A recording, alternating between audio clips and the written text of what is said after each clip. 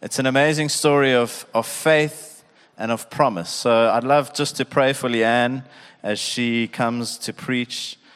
She has got such a word on her heart for us as a community. So just stretch your hands towards her if you. Lord, we thank you for Leanne.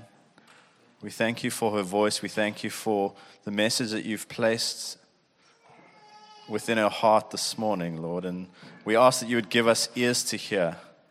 Holy Spirit, won't you come and speak to each and every one of us so clearly in Jesus' name. Amen.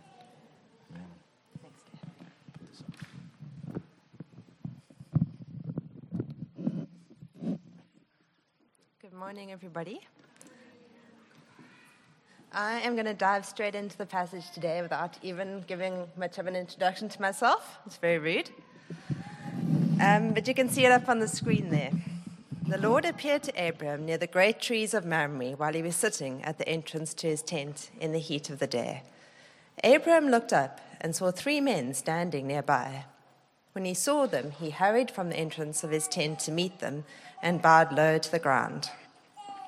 He said, "If I find favor in your eyes, do not pass your servant by. Let a little water be brought, and then you may all wash your feet and rest under this tree.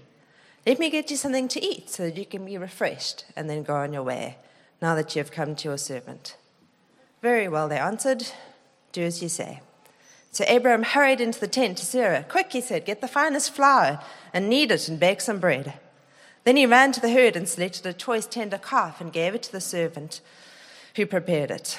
He then brought some curds and milk and the calf that had been prepared and set these before them. While they ate, he stood near them under a tree. "Where's your wife Sarah?" they asked him. "There in the tent," he said. Then one of them said, "I will surely return to you about this time next year, and Sarah, your wife, will have a son." Now Sarah was listening at the entrance to the tent, which was behind him. Abraham and Sarah were already very old, and Sarah was past the age of childbearing. So Sarah laughed to herself as she thought, "After I'm worn out, and my Lord is old, will I now have this pleasure?"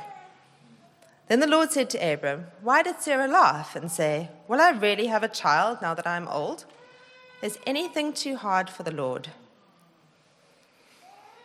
I will return to you at the appointed time next year, and Sarah will have a son." Sarah was afraid, so she lied and said, "I did not laugh." But he said, "Yes, you did laugh." So glad people are laughing. I love that. That last verse is my favorite. Yes, you did laugh. And if you're wondering why the passage ends abruptly there, it's because that's a conversation cul-de-sac right there. Even in ancient Hebrew times, yes, you did laugh. There's no comeback from that.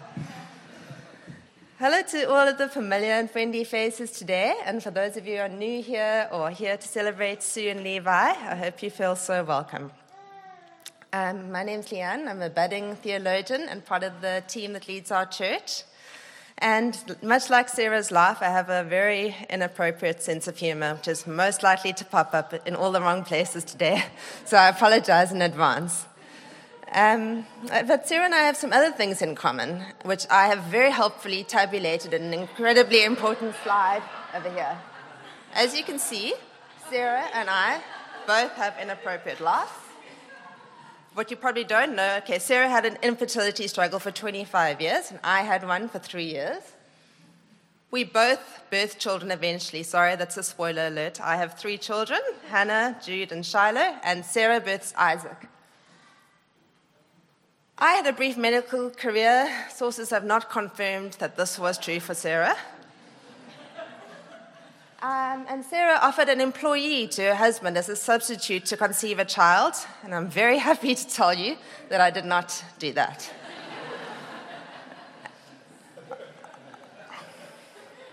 Today I'm hoping to show you a really important truth as we unpack this passage. And for those of you who can't wait, I'm going to put it right here in the front. Let's see the next slide. God is looking for people like Abraham and Sarah, like you and I, to lavish his unconditional love on and to take on a wondrous adventure. But he's not going to force it on us. He waits patiently for us to respond to him with just the tiniest bit of faith. It's our faith that pleases God, not our performance. I'm going to show us again and again today the humanity of Abraham and Sarah and how God responds to their humanness with grace and faithfulness. In the interest of time, we're definitely going to finish before 11 today for those timekeepers who are worried, but we're not going to focus on the first 8 verses, except for one thing that I don't want to pass us by, and that's about Abraham. So in those first verses, we saw Abraham rushing out, rolling out the red carpet of hospitality for these strangers in a desert land, which might seem a bit spectacular to us in these days, but in the desert culture, that was just the norm. If some stranger came wandering in the desert, everyone knew how close death could be. You brought them food, you brought them water. It wasn't just a kindness, it was just the norm. It's easy to think of Abraham as a hero that received visitations from God on a daily basis. We can imagine a mirage-like scene with 3 glowing deities approaching, but that's not actually what happened in this passage. And this passage is referred to in Hebrews on the, oh, great, fun, one step ahead of me. Do not forget to show hospitality to strangers, for by doing so, some people have shown hospitality to angels without knowing it. So that's referring directly to what happened with Abraham. So when Abraham welcomes and feeds these 3 visitors, he doesn't recognize them as heavenly messengers. And it's only in verse 13, which we'll get to later, that he realizes their identity. And the crafter of Genesis shows this to us. He says, when he refers to these 3 men or one of them, and only in verse 13 he says, the Lord, which is to show us that Abraham, our protagonist, has now realized that this is the Lord. And why did Abraham realize this at this point? It's because a stranger, someone he'd never met, told him something really important about his life that this person couldn't have known. It's easy to forget the humanity of the characters in the story. Can you imagine Abraham, a man in his 70s, 80s, 90s, getting this promise that he's going to have a child? He's a respectable man. He has been childless for decades. Do you think he ran around telling everybody, that, as Tim Keller puts it, hey, yeah, my wife and I are expecting a child? No, not biologically, but we are expecting it. Sometime before, I don't know, before we turn 100, we're gonna have a baby. No, that's not what he said. No, he didn't tell them that because it sounds bizarre. He kept this to himself. The only other person he told was Sarah. So when the stranger approaches him in the desert and says, you will have a child within 1 year, he knows. The only other person who knew this was the person who told him. It was God. And you can imagine it for yourself. If something that you're thinking about that's really significant about your life or really personal comes out of the mouth of a stranger that you meet, it's one of those moments a lot of us have experienced where it feels almost like heaven is touching earth. And we need to pay attention to those moments. God can speak to us in so many different ways. Okay, back to the story. Let's look at verses 9 to 10. Where is your wife, Sarah? They asked him. There in the tent, he said. Then one of them said, I will surely return to you about this time next year, and Sarah, your wife, will have a son. Now Sarah was listening at the entrance to the tent, which was behind him. Let me do a very brief recap. I know we've got a lot of new people here today. We've been going through Abraham and his story in the Old Testament. Abraham was a moon worshipper who God builds relationship with. He's seen in the Christian faith as a prototype of our faith, and he's spoken of many times, notably in Hebrews, which we're going to read in a moment. The purpose of this passage in Hebrews was actually to tell us this. It's our faith, not our performance, that pleases God. But let's read it as a convenient summary of Abraham and Sarah, because it's chapters in Genesis. Now, faith is confidence in what we hope for, and assurance about what we do not see. This is what the ancients were commended for. By faith, Abraham, when called to go to a place he would later receive as his inheritance, obeyed and went, even though he did not know where he was going. By faith, he made his home in the promised land. and like a stranger in a foreign country, for he was looking forward to the city with foundations whose architect and builder is God. And by faith, even Sarah, who was past childbearing age, was enabled to bear children, because she considered him faithful who had made the promise. And so this one man, and he as good as dead, came descendants as numerous as the stars in the sky and as countless as the sand on the seashore. Let's see the next slide. Abraham is a prototype of our faith. Oh, Finn's ahead of me today. I said to him, no, I'll tell you, but he can see. It's a prototype of our faith, but he's also the prototype of our humanity and our faithlessness. And sometimes as a new Christian or someone surveying the Christian faith from the outside, as some of you may be today, one of the stumbling blocks is you look at the God of the Old Testament and the God of the New Testament, and they look really different. But if you look carefully, you can see the same God as viewed through different generations of people in different times and with different degrees of revelation. Abraham disappoints us again and again in the story of Genesis. He disappoints us when he gives his wife as a kind of concubine to the Pharaoh in exchange for his safety. He disappoints us when, as we'll see later in the story, Sarah offers him Hagar as a substitute. And Abraham is the one who received the promise, and wouldn't we have loved him to say, no, Sarah, we've got a promise over our lives, let's wait. But he disappoints us, he disappoints Sarah. Even in the Old Testament, we see a God of grace who chooses less than perfect people, people like you and I, people who make mistakes and people who are disappointing, to partner with. Let's talk about Sarah. God has already made this promise 4 times. He's made it to Abraham 4 times. And he repeats his promises to us because he knows our hearts are slow to believe. He's kind and patient. And if you're sitting here today and you're thinking, I don't know God is kind and patient, well, I've got good news for you because you're not alone. Sarah felt the same way. Sarah, who is praised in Hebrews as being a woman of faith, had many doubts about who God is. I used to see faith and doubt as being on a continuum. Here's doubt, here's faith, and here are the people who have amazing faith. But I've come to see faith and doubt as different plants growing in the garden of our mind. You can have doubt growing up, you can have faith growing up. They're not just on a continuum. And you can see this in Mark 9, where there's a desperate father who cries out to Jesus to help him. His son is an epileptic. And Jesus says, if you have faith, I will heal your son. And the man says, Lord, I believe. Help me in my unbelief. We've got different plants growing in the gardens of our minds. Back to the promise in the current passage. God is repeating this promise a 5th time, and this time he's talking to Sarah. And he approaches her very differently to how he approached Abraham. I'm not going to read it today, but the 3rd time God approached Abraham, I'm just going to tell us quickly in the interest of time. There was a pillar of fire, there was smoke, there was burning coals, it was dark, there was a sense of fear. And God walked between the spatchcocked bodies of animals and made a covenant with Abraham. Now let's look at how he approaches Sarah in this passage we've just read. It's the heat of the day, the sun is out, it's bright. There's no smoke, there's no burning coals, there's no fear, there's no butchered animals. And there are 3 ordinary-looking travelers. One of them asks for Sarah specifically. God wants her attention. And I'm going to tell you why in a moment, but first let's notice how God talks to each of us differently. God spoke to Abraham and Sarah in ways that was unique to each of them. And Jesse actually touched on this last week.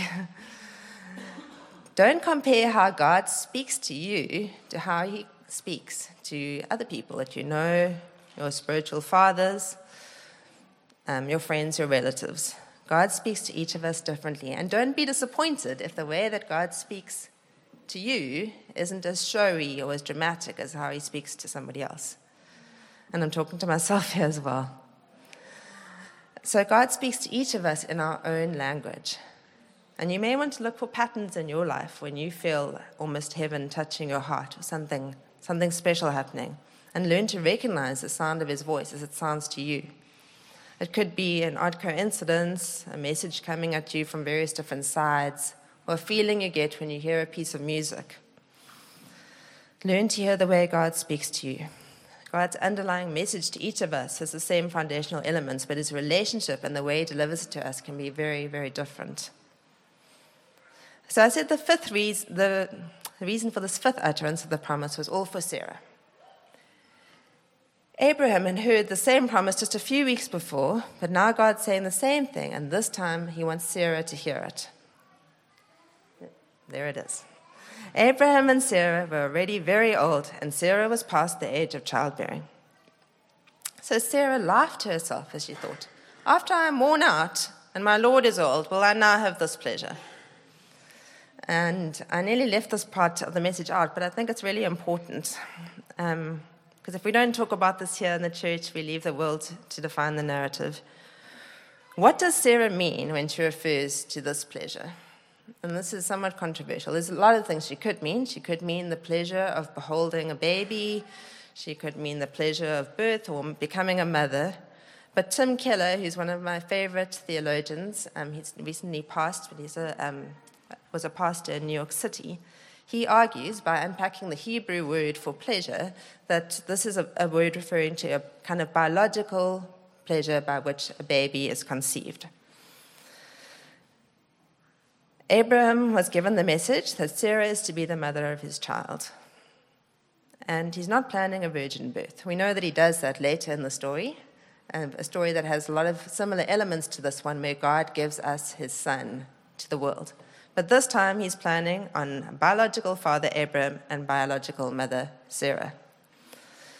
And we know that Sarah has been declared barren for 25 years, which is really easy to gloss over. I'm a mother to 3 beautiful children now. But for 3 years, my husband Ray and I struggled to conceive a child. And it feels kind of like a nicely detached memory now, but I remember at the time I used to say to people, it's not really that helpful to think of it as 3 years, like 1, 2, 3. It was 33 cycles of hope and disappointment and sometimes despair. And I've done the maths for us with Sarah. That's 25 years. It's 300 cycles of hope, disappointment. It's 300 times that Sarah would have had to walk that walk of shame to the red tent where the Hebrew women who were menstruating were quarantined. Easy to read, painful to live. This theme of the humanity of Abraham and Sarah has been brought up so many times in this series, and we see it here for Sarah. We saw that Abraham was recently told for the 4th time about this promise. But Sarah is not keen, both biologically and spiritually speaking, to take this step again. But here God appears to her in his grace and makes sure she hears kindly that it's time to move towards this promise. God doesn't just want to give Abraham a son. He wants to give Abraham and Sarah a family, to draw them back to each other and make them parents, and to make them partners. He's preparing Abraham and Sarah for the gift they're about to receive. And to do that, he nudges them towards some changes. Don't be surprised if God's gifts to you do change you. Viktor Frankl,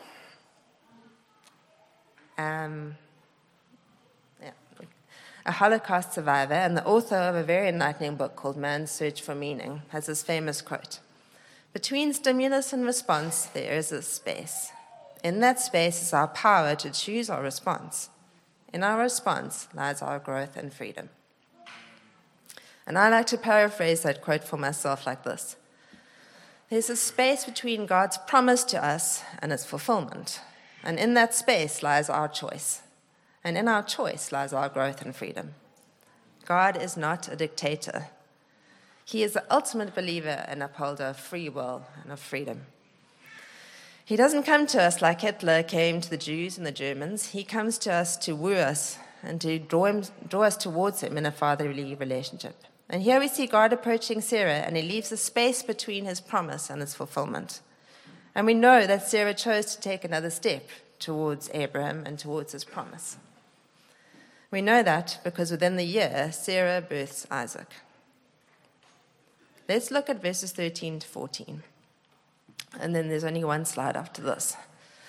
The Lord said to Abraham, "Why did Sarah laugh and say, 'Will I really have a child now that I am old?' Is anything too hard for the Lord? I will return to you at the appointed time next year, and Sarah will have a son. This is neither the first laugh nor the last laugh in the story. Doubt has a way of creeping in as time passes between promises and their fulfillment. When Abraham heard this promise a fourth time at the age of 99, he laughed, and it was a weary laugh. Believing this promise had taken its toll on Abraham. It had been exhausting. But Sarah's laugh is different to Abraham's. She's not weary with the effort of keeping on believing. She's bitter and she's hopeless. When the promise was first made to Sarah, it was unlikely. She'd been barren for years. And maybe in her mind she thought, okay, well, maybe sometime before I stop menstruating, I will conceive. But now we know from the Bible that she has gone through menopause. Now it is truly impossible.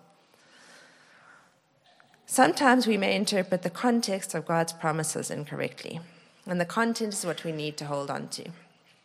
Sue and I were chatting earlier in the week, and she doesn't mind me sharing this, that she had felt that one of the promises over her life was to be a mother, and she might have had certain ideas about the context of what that would look like. But she didn't imagine the details that would evolve in the beautiful way that they have. But the content of the promise has been fulfilled. We're here today. It feels almost like a wedding. We're celebrating that Sue is a mother. Back to Sarah. This is a promise she's been hearing for 25 years. And the writer of Genesis has been giving us clues as to how she's been feeling about it. She's had repeated disappointments that have been driving against her like the southeaster in February. Earlier in the story, Sarah convinced Abraham to take her maidservant to bed, and Ishmael was born. And what did Sarah say to Abraham when she suggested Hagar as her substitute? She said, "The Lord has kept me from having a child. God has made me barren." Katya Adams spoke to our church about this passage a couple of years ago, and she asked us this question, which I'm going to ask you today. How often do you and I learn about God through our circumstances and allow our circumstances to dictate our theology? How often do you and I learn about God through our circumstances and allow our circumstances to inform our theology? So Sarah has taken the delay in the fulfillment of God's promise and turned it into a lie that she believes about God. It's harder to believe in God's wonderful and likely promises that may take enormous faith than it is to accept disappointment and to move on and make our own plans. But making your view of who God is smaller to fit your disappointing circumstances is to accept that the God of the universe has limited power. Or it's to accept that maybe God has power, but he doesn't love you, and he's not going to use his power for you. Maybe for other people, but not for you. Sarah starts to believe in a different God, and her bad theology leads to bad decisions. She decides to make her own plans. She offers up her Egyptian maidservant Hagar. She says, "Take my maidservant to bed and make a family for me."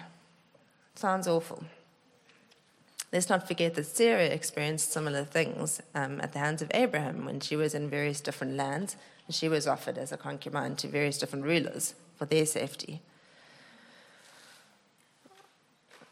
We must be very careful not to read these terrible things in the Bible and think that God approved of them. He didn't. Sarah doesn't just stop believing in the promise. She stops believing who God is, and she stops believing that he loves her. Some of us doubt God's power, but others of us, and I include myself, doubt his love for us. We may look around at the world and see the signs and the beauty of nature and the world and think, yeah, I think maybe there is a God. And we may think, well, if he made all of this, he must be really powerful. But we doubt that he loves us, that he loves me as an individual.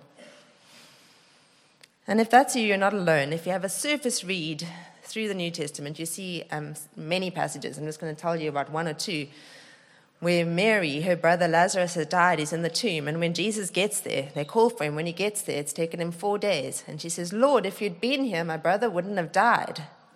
She's not doubting his power. She's saying, "What took you so long?" Didn't you care? And the disciples, God's chosen ones in the boat, there's a huge storm rages up, and they say, "Teacher, don't you care if we drown?" Julie said no message. God is not unfeeling and disinterested in your pain and your life. He just knows more than you. We don't know why there was such a delay between God's first promise and its fulfillment. Sometimes the delays in our own lives don't have neat and easy explanations. But we do know that God cares and God sees and God has a plan and God always fulfills his promises to us. You can see the next slide. God sees Sarah's bitter, hopeless life, but he doesn't condemn her. God has grace for Sarah and he has grace for you and me. He sees a little bit of faith that Sarah has and he draws close to her. He maintains his promise to her. In the meantime, he gives her an invitation to wonder. He says, "Is anything too hard for the Lord?" Children are great at this attitude of wonder. If you tell a child about a Komodo dragon in a foreign island that can smell meat from 3 kilometers away, their eyes pop up and they go, "Wow." Or you say, "I know of somebody who had a tumor on a scan and the doctors, and then they scanned it again, it was gone." You can tell an adult the same story and they might give a bit of a shrug or maybe even a skeptical eye roll. And why is this? It's because it's difficult to wonder.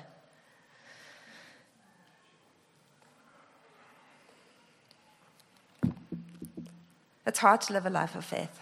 It takes effort. It's tiring. We need to have faith like little children. And we need to cultivate that faith. We need to cultivate that wonder by looking at the world, by looking at what God's made, by appreciating radical acts of kindness, music, art, God's creation.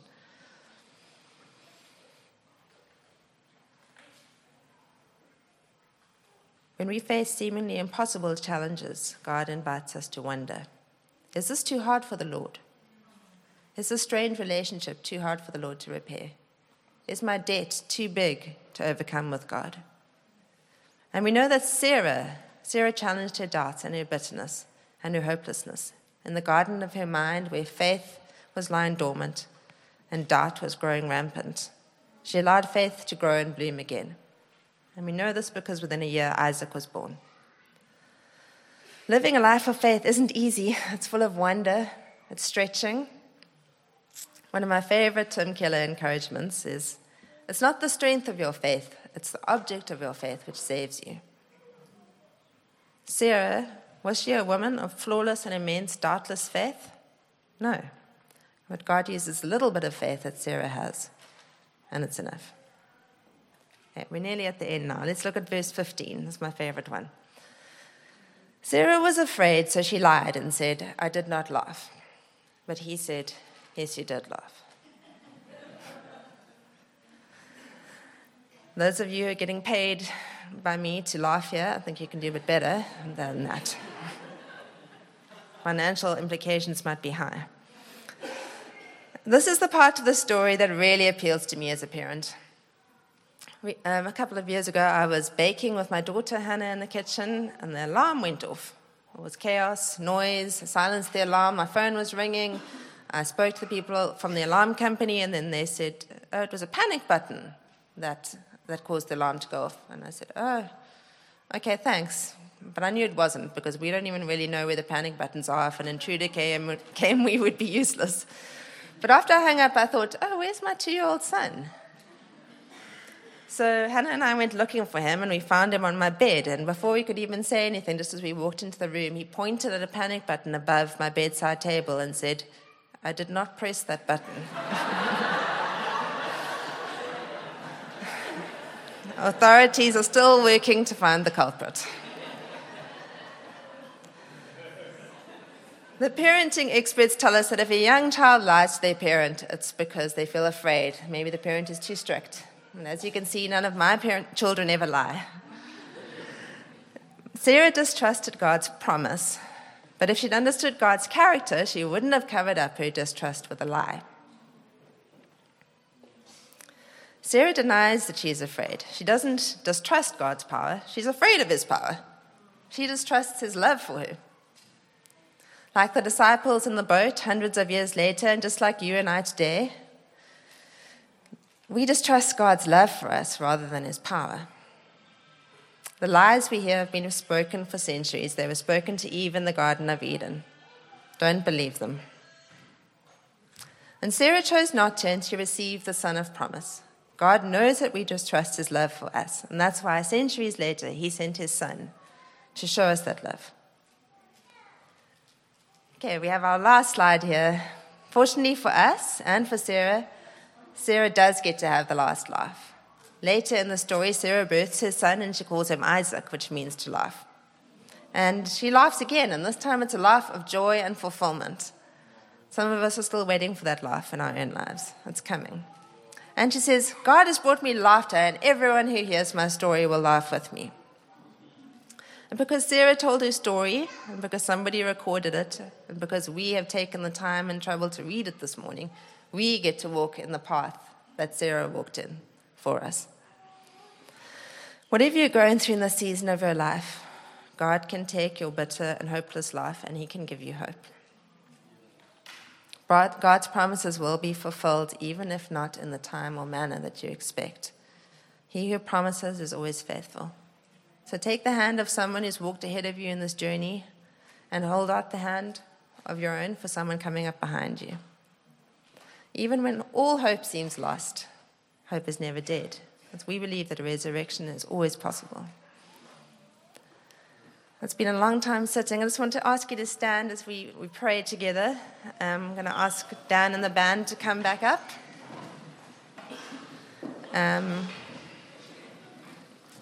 If you feel comfortable, close your eyes and pray with me. Lord, we come to you today like Abraham did, waiting under the trees, expectant for you to speak to us and meet with us. God, thank you that you have grace for us in our humanity. Thank you that you see the little bit of faith we have and continue to pursue us, and that in seasons of waiting you call us to trust in you rather than lean on our own understanding. Thank you that you always keep your promises. There are two groups of people who have been on my mind as I've been preparing this message. And if you find yourself in one of these groups, won't you consider letting God minister to you today, whether it's in your seat, standing, or whether you would like to come to the front and have someone pray for you. Please do be bold. Some of us are feeling like Sarah when we laugh. It sounds bitter and skeptical. I believe God wants you to know that like a parent, he does not judge you by the lowest points in your faith. Distrusting Sarah was credited in the Bible for her faith. It's okay to have questions about God's love for you. It's okay to have doubts. Lord, we invite you into the garden of our minds and souls. We ask you to show us the weeds that are occupying too much of our attention. We pray for your nurturing hand to stake up our faith and gently prune away any ways we misrepresent who you are to us. Lord, please give us a tangible reminder of how you cherish us and how you are for us. A bruised reed will you not break. And Lord, the other group of people I have on my heart today are those in this room whose life is taking a less celebrated path. A path the world doesn't celebrate, and maybe even the church hasn't celebrated as it should. Those of you whose life isn't neatly wrapping up with a last-minute miracle like Sarah's. God, we thank you that you celebrate each of your children. We thank you that you celebrate lives that follow you, that don't fit the usual mold. We thank you that you look at our lives through a lens that captures the beauty of your kingdom realm, that you count our children not just in biology, but in all the souls you have impacted, that the wealth you value is often invisible to the world you created. Thank you for the taste of joy that we feel as we celebrate Sue and Levi today. Lord, I pray your balm of encouragement on everyone in this room today. Give us a taste of the way you see us in our lives and renew our focus on the unique path that you have for each of us.